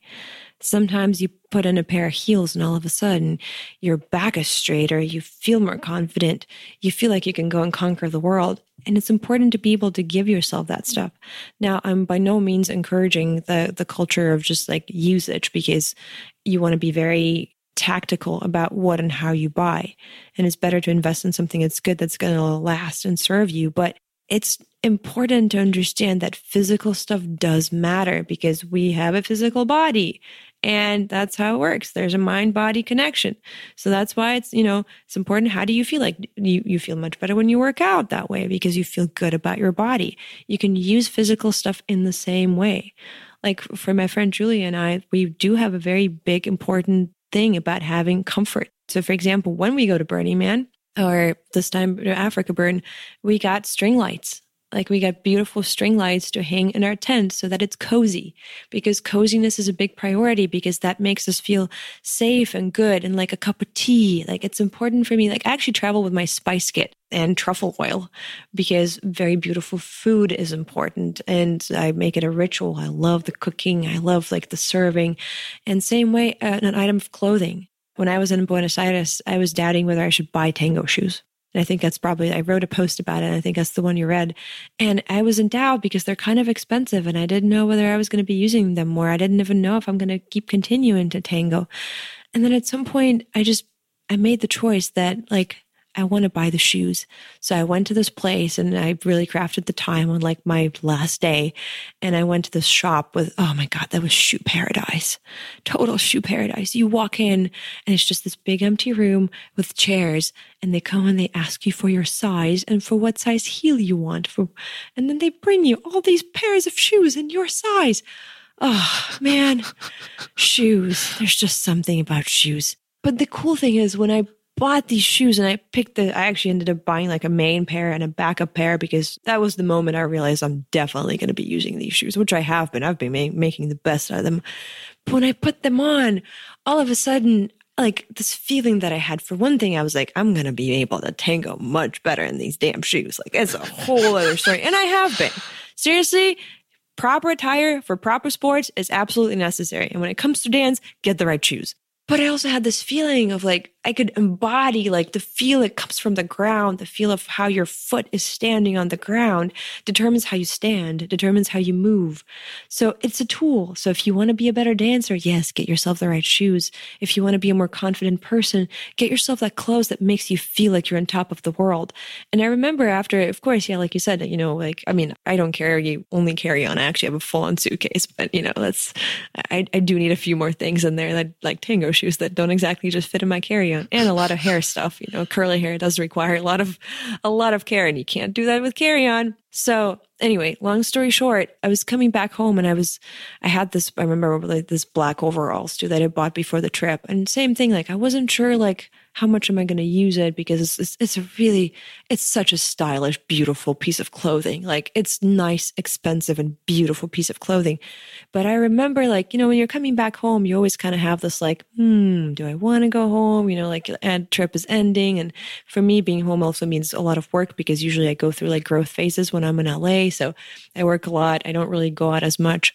But I remember going home and so looking forward to putting that beautiful black overalls with a nice pair of heels. And we were celebrating my mom's birthday, and I was able to do that. And I felt so good being in this clothes, like looking great, you know, just feeling like I am the person that I want to be. The most important thing in life is like matching how you look, how you feel, you know, what you do with who you want to be. Because when you can fully feel like you're you, that's usually when you're very happy. When you feel like you can fully be who you're meant to be and you're fulfilling your purpose. So for me, material things are tools to be able to get there, just like everything else is, to be able to get to that place where I'm fully me. And I think sometimes that's when I struggle, when I'm like not able to do that. And honestly, sometimes if you don't have anywhere to go and you have this beautiful clothing, just don't wear it around the house. Just put it on and feel great and give yourself that gift. There's nothing about that that's useless. We're also taught to like try to, you know, make sure everything is useful, everything works. But the value of things isn't just determined by how much use you're going to get out of them. And of course, again, I'm not encouraging wastefulness. That's a bad thing. Like, don't do fast fashion where you get a lot of things and you just throw them away. Like, I actually buy most of my fashion from used clothing places, and whether it's an exchange place that's a bit nicer or a thrift shop, I try to keep my shopping down to those places. And then, I wear something and I give it back to the same store, and it's great. But this way I can really feel like, this is who I am. I can wear this cool clothes and enjoy it, and enjoy looking great, enjoy feeling like, this is where I want to be at this moment of time, and this is how I want to feel. And I made that choice and I made that happen. Awesome. I wanted to ask you what types of things are coming up next in terms of your business. What are you working on? What are the expansion endeavors that are going on? And what are you up to? Oh, thanks for asking. Well, one of the things that I'm very excited about is I'm working on a boudoir division for our business, which is a fairly new division, but I started building up the portfolio and doing these shoots because I feel like for me, it's also a chance to give back to people. And when they're in some of their most vulnerable states, when you're not wearing much clothes or not at all, it's hard to let go of that. And actually, like, it's funny because I've also had to go through that journey myself. Like, how okay am I with nudity? Like, how much okay am I with feeling like I'm not wearing any clothes? And I actually really understood that I really like not wearing any clothes. It's very, very liberating. And being able to not be ashamed of any part of your body is also a great gift. And I kind of wish that more people realized how wonderful it can be to just love all of your body. And I think boudoir is a thing that's able to do that. It's able to give yourself a way to see yourself as if you are on that magazine cover, as if like, how beautiful can you be? How romantic and sexy can you be? And I think especially for women, that's a problem a lot of the times. Most of us have a very serious issue with like body image. I'm sure a lot of men struggle with that too, but I think it's because I am a woman, and I have this body, I can better relate to women. So I'm going to start there and then I'm going to expand to wherever it goes. But yeah, I want to be able to do that. I want to give this gift to women of being able to see themselves in a very beautiful way. And I think it's a two-part journey. Like, it's me being able to take a picture of them when they look really great, but also some of them being able to let go of like not liking certain body parts or like being able to see them in different light. So it's a two-way street, and it takes an effort from both parties. But I'm excited to also make that, like, I want to do the same thing with it. I want to learn it really well. I want to create a system, and then teach other people to do it and create either a separate company or another division of my business. And then thinking of eventually also going to other cities, like not just Los Angeles. We've got this beautiful system already.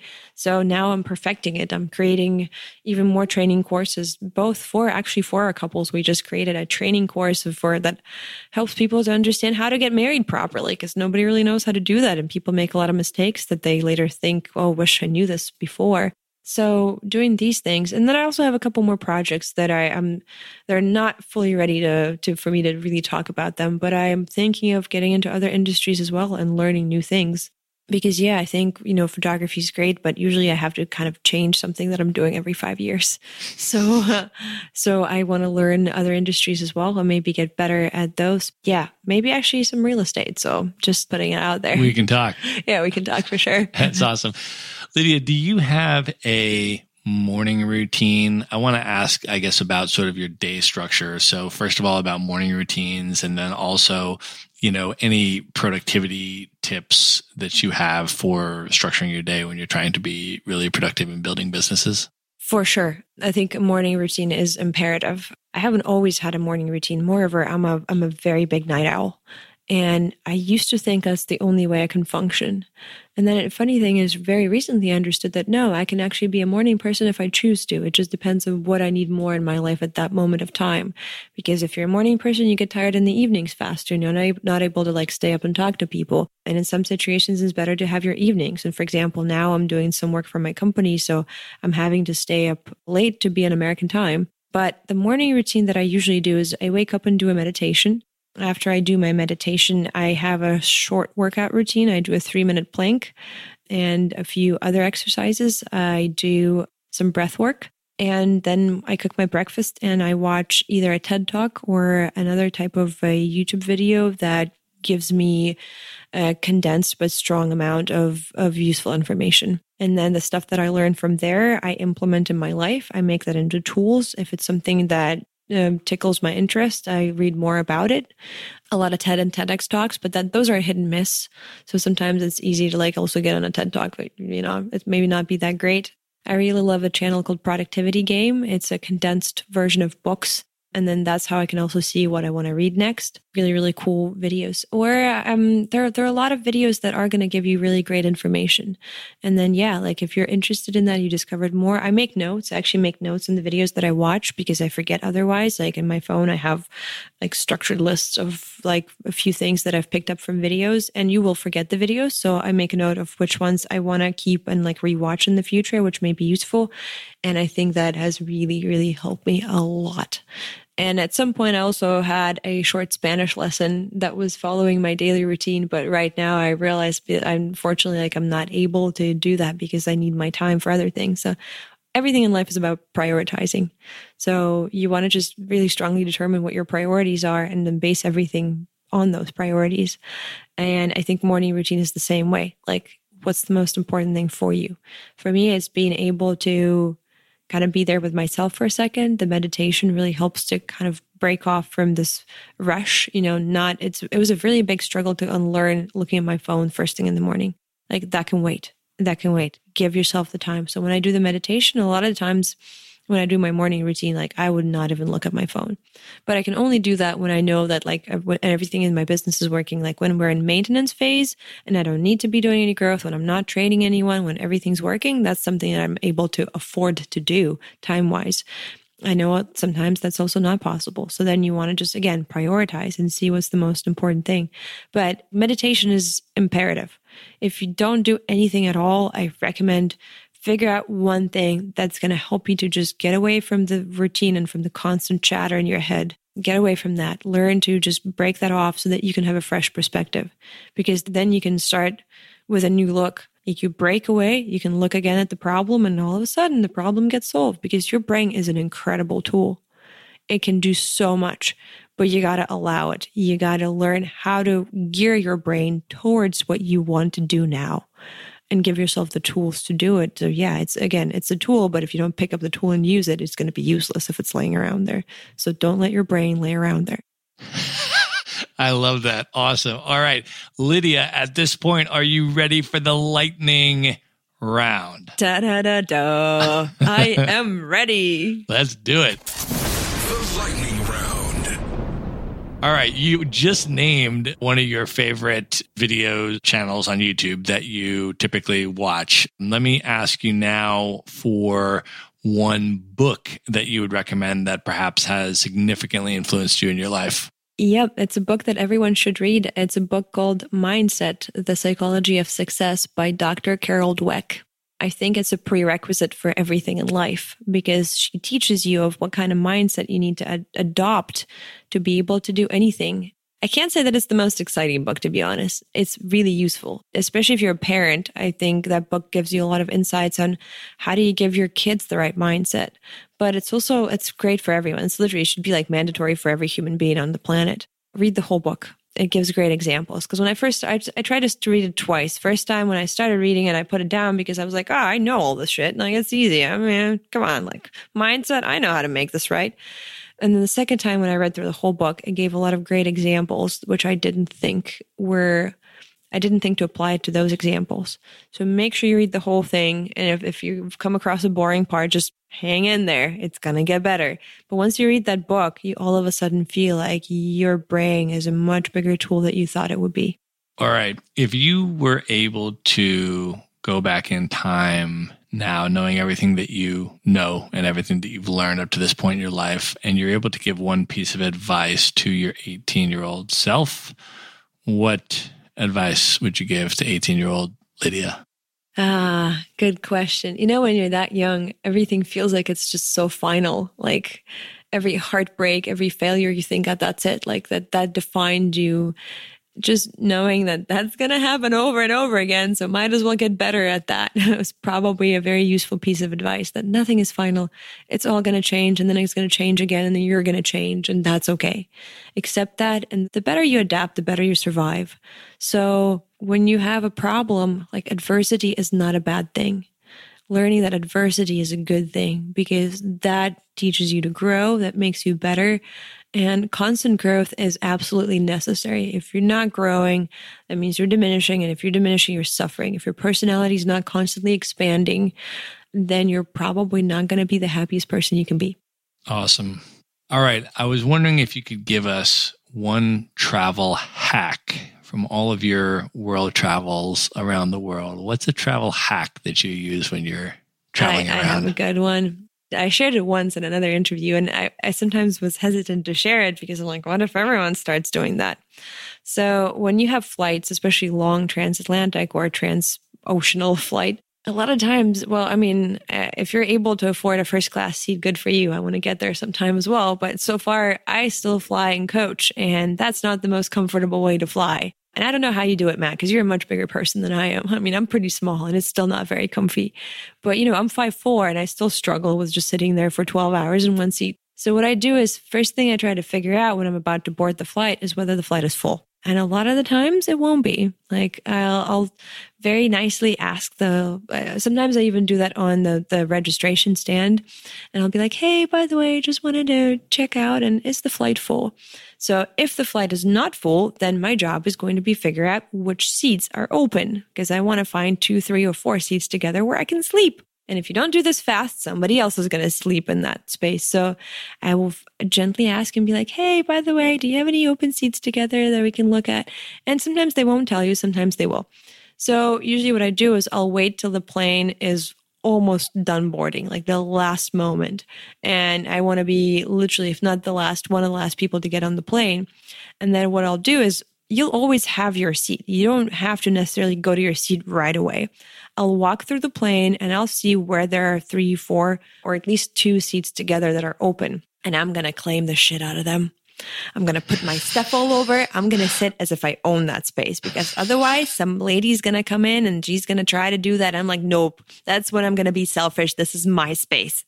So of course they're going to ask you to put your luggage like under the seat, and I'll do that. But I'll they're blankets. They give you blankets. So I'll like put a blanket over a few seats right away. It's like, this is claimed. Don't you even think about. So yeah, like a number of times I've just had like a 4 sleeper all to myself, just total first class, because you can always go back to your seat. They can't take that away from you. They're also not going to like kick you out if you're not causing any trouble. So yeah, I'll just gently claim the seats and like, of course, strap in there for takeoff. But the moment I can strap out of takeoff, I mean, I can strap out of my belt, and that seatbelt sign disappears. I'm going to put my stuff all over that, claim the seats, and then sleep. That's awesome. All right. You've been to 37 countries now and a lot of different places within those countries. What are your top 3 favorite travel destinations of all time? God, I hate that question. I just absolutely do, because it's so hard to choose. It's so hard to choose. See, travel really depends on what you're trying to do.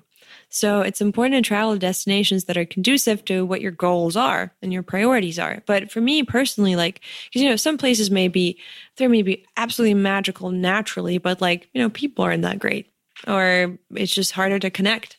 I found that to be the truth in Greece. But for example, like, it was kind of hard for me to connect with the locals, because they're just like, they're out, but they're sort of out together a lot. So I connected with friends a lot, but not so much locals. But as far as top 3, all right, well, let's see.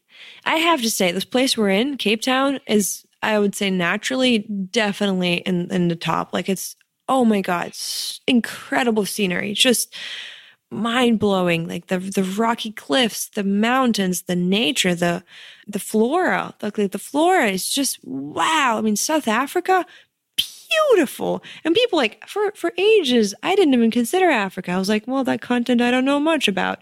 And I'm starting to discover Africa. And boy, Africa rocks. It's amazing. And I'm so excited to keep traveling this amazing continent. And people too. In Cape Town, so, they have the history of apartheid, and it's such a painful history. And for some reason, when I was coming here, I expected to see a lot more hatred, like a lot more like, oh, I've been met with all this kindness. People are so nice. I've seen nothing but helpfulness and kindness since I've been here. Like, everyone's trying to help. Everyone's there for you. And yeah, I mean, there's still, you can see the hardship and you can see where the divide line is. But I was just blown away by how cool and nice people are. And also everyone speaks English, and that makes things easier for sure. So yeah, South Africa, I think is a big one. And wineries. My God, have you seen the wineries? I've been to a lot of wineries around the place, and I'm a big, big lover of wine. This place, the most beautiful wineries I have ever seen so far. Like, oh my God. Okay, I can talk about this forever. I'm going to switch to the next one.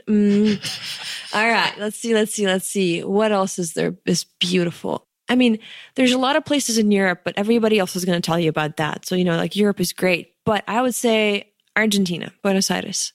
I had a great time there. It's so cool and chill. And like, not all of the areas. We stayed in Palermo, Soho. So I would say that area was probably like my like little paradise in Buenos Aires. Amazing street art, beautiful cafes, cool restaurants, really high quality, like culture, lots of culture. And again, tango, music, everything there. And all of that about like at least a half or even less than a half of European prices. just, affordable, cool stuff. That's Buenos Aires. And also, really cool people. Argentinians are awesome.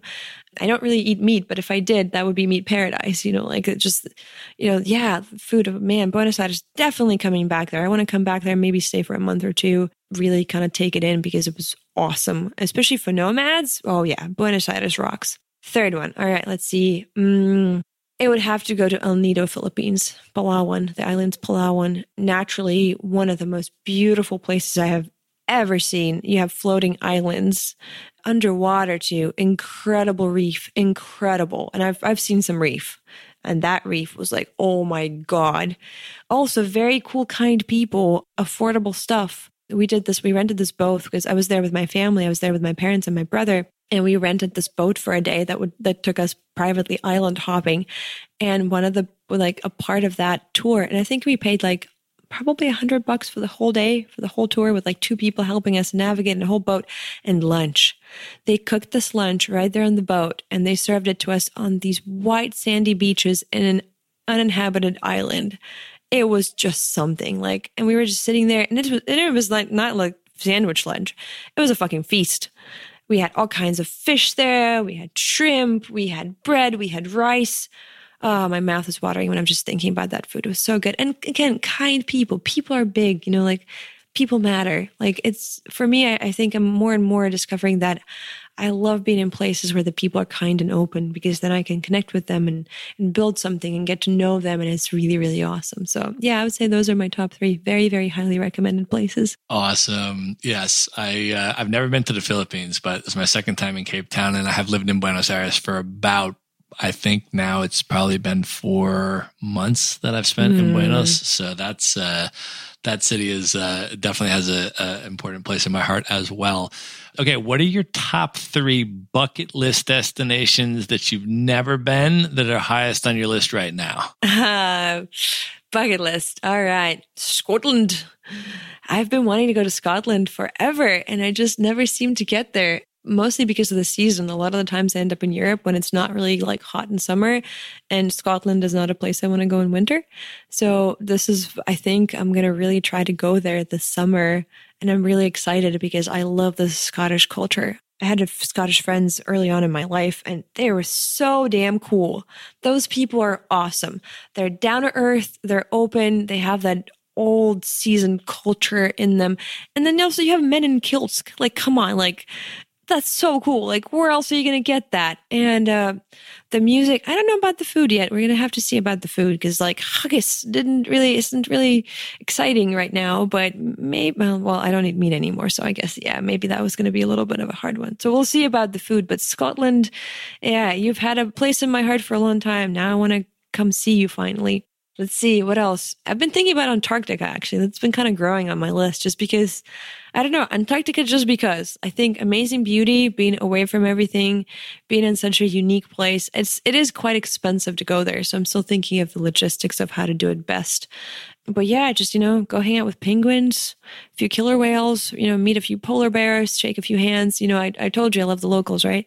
So totally looking forward to connecting with the locals in Antarctica. All right, let's see. Third place. I still have not been to Italy. I have not been to Italy, and I'm looking forward to doing that. I've been saving it. I've been saving that destination for what I really want to go and visit friends there and meet the locals, because I think that's the best experience, where you visit somebody and they take you to see their family in some kind of a small little town, and they throw a feast for you. I want that. I really, really want that. Oh, but you know what I'm going to do? I'm going to throw out a few things that are on my lifelong bucket list. And I have a lifelong bucket list that I want to achieve at some point. And I think I might need outside help in getting those. And I just thought about that. 2 things on my bucket list is attending weddings in India and Japan and wearing cultural attire to both of them. I've been really wanting to do that for ever. I love wearing a kimono. When I was in Japan, I did a kimono trying outfit, and I feel wonderful in a kimono. I was actually, the locals told me that I rock it surprisingly well. So I was very, very honored to hear that. But I love the Japanese culture and I love the Indian culture. And I think weddings are incredible places to experience that culture. So if you are getting married in Japan or in India, please invite me. I'll literally like come to your wedding, like unless I have some other crazy plans that I can't cancel, but literally I'll make an effort to come to your wedding and I can even bring a gift of some kind. So yeah, if you want to do that. So let me know. That's on the bucket list. Definitely want to do that sometime. That's amazing. All right, Lydia, this has been so awesome. I want you to let people know how they can get a hold of you, how they can follow you on social media, how they can check out the I Do, photography and everything else that you're up to. I think Instagram is probably the best tool because of the things that I've been writing. I've also been posting with a few photos here and there on both my personal Instagram. And if you are into the wedding scene in any way, like if you're either getting married or, you just want to learn more or you want to see beautiful wedding pictures, definitely follow us on Instagram as well. You can also check out our website. It's theidophotography.com to see, what we do and everything that we talked about today. But yeah, I think Instagram is the biggest tool. I also did want to mention a project that we currently got into when we have all been here in Cape Town. And if anybody's feeling like they want to be a part of this project, it would be super cool because we're currently doing fundraising for building a daycare in one of the townships in Cape Town. It's a place that this wasn't planned. We went there and we met this amazing woman, Nasife, who started a daycare in her own house, if you can call it a house, in a township, which is basically like the slum, I guess, in a way, or some parts of it are quite a slum because it's houses built out of whatever they could find. It's a lot of plywood. It's just whatever could be used. And it was heartbreaking to see what conditions people live in, but it was very uplifting to see how happy they can be living in places like that because the community there, I think, is going strong.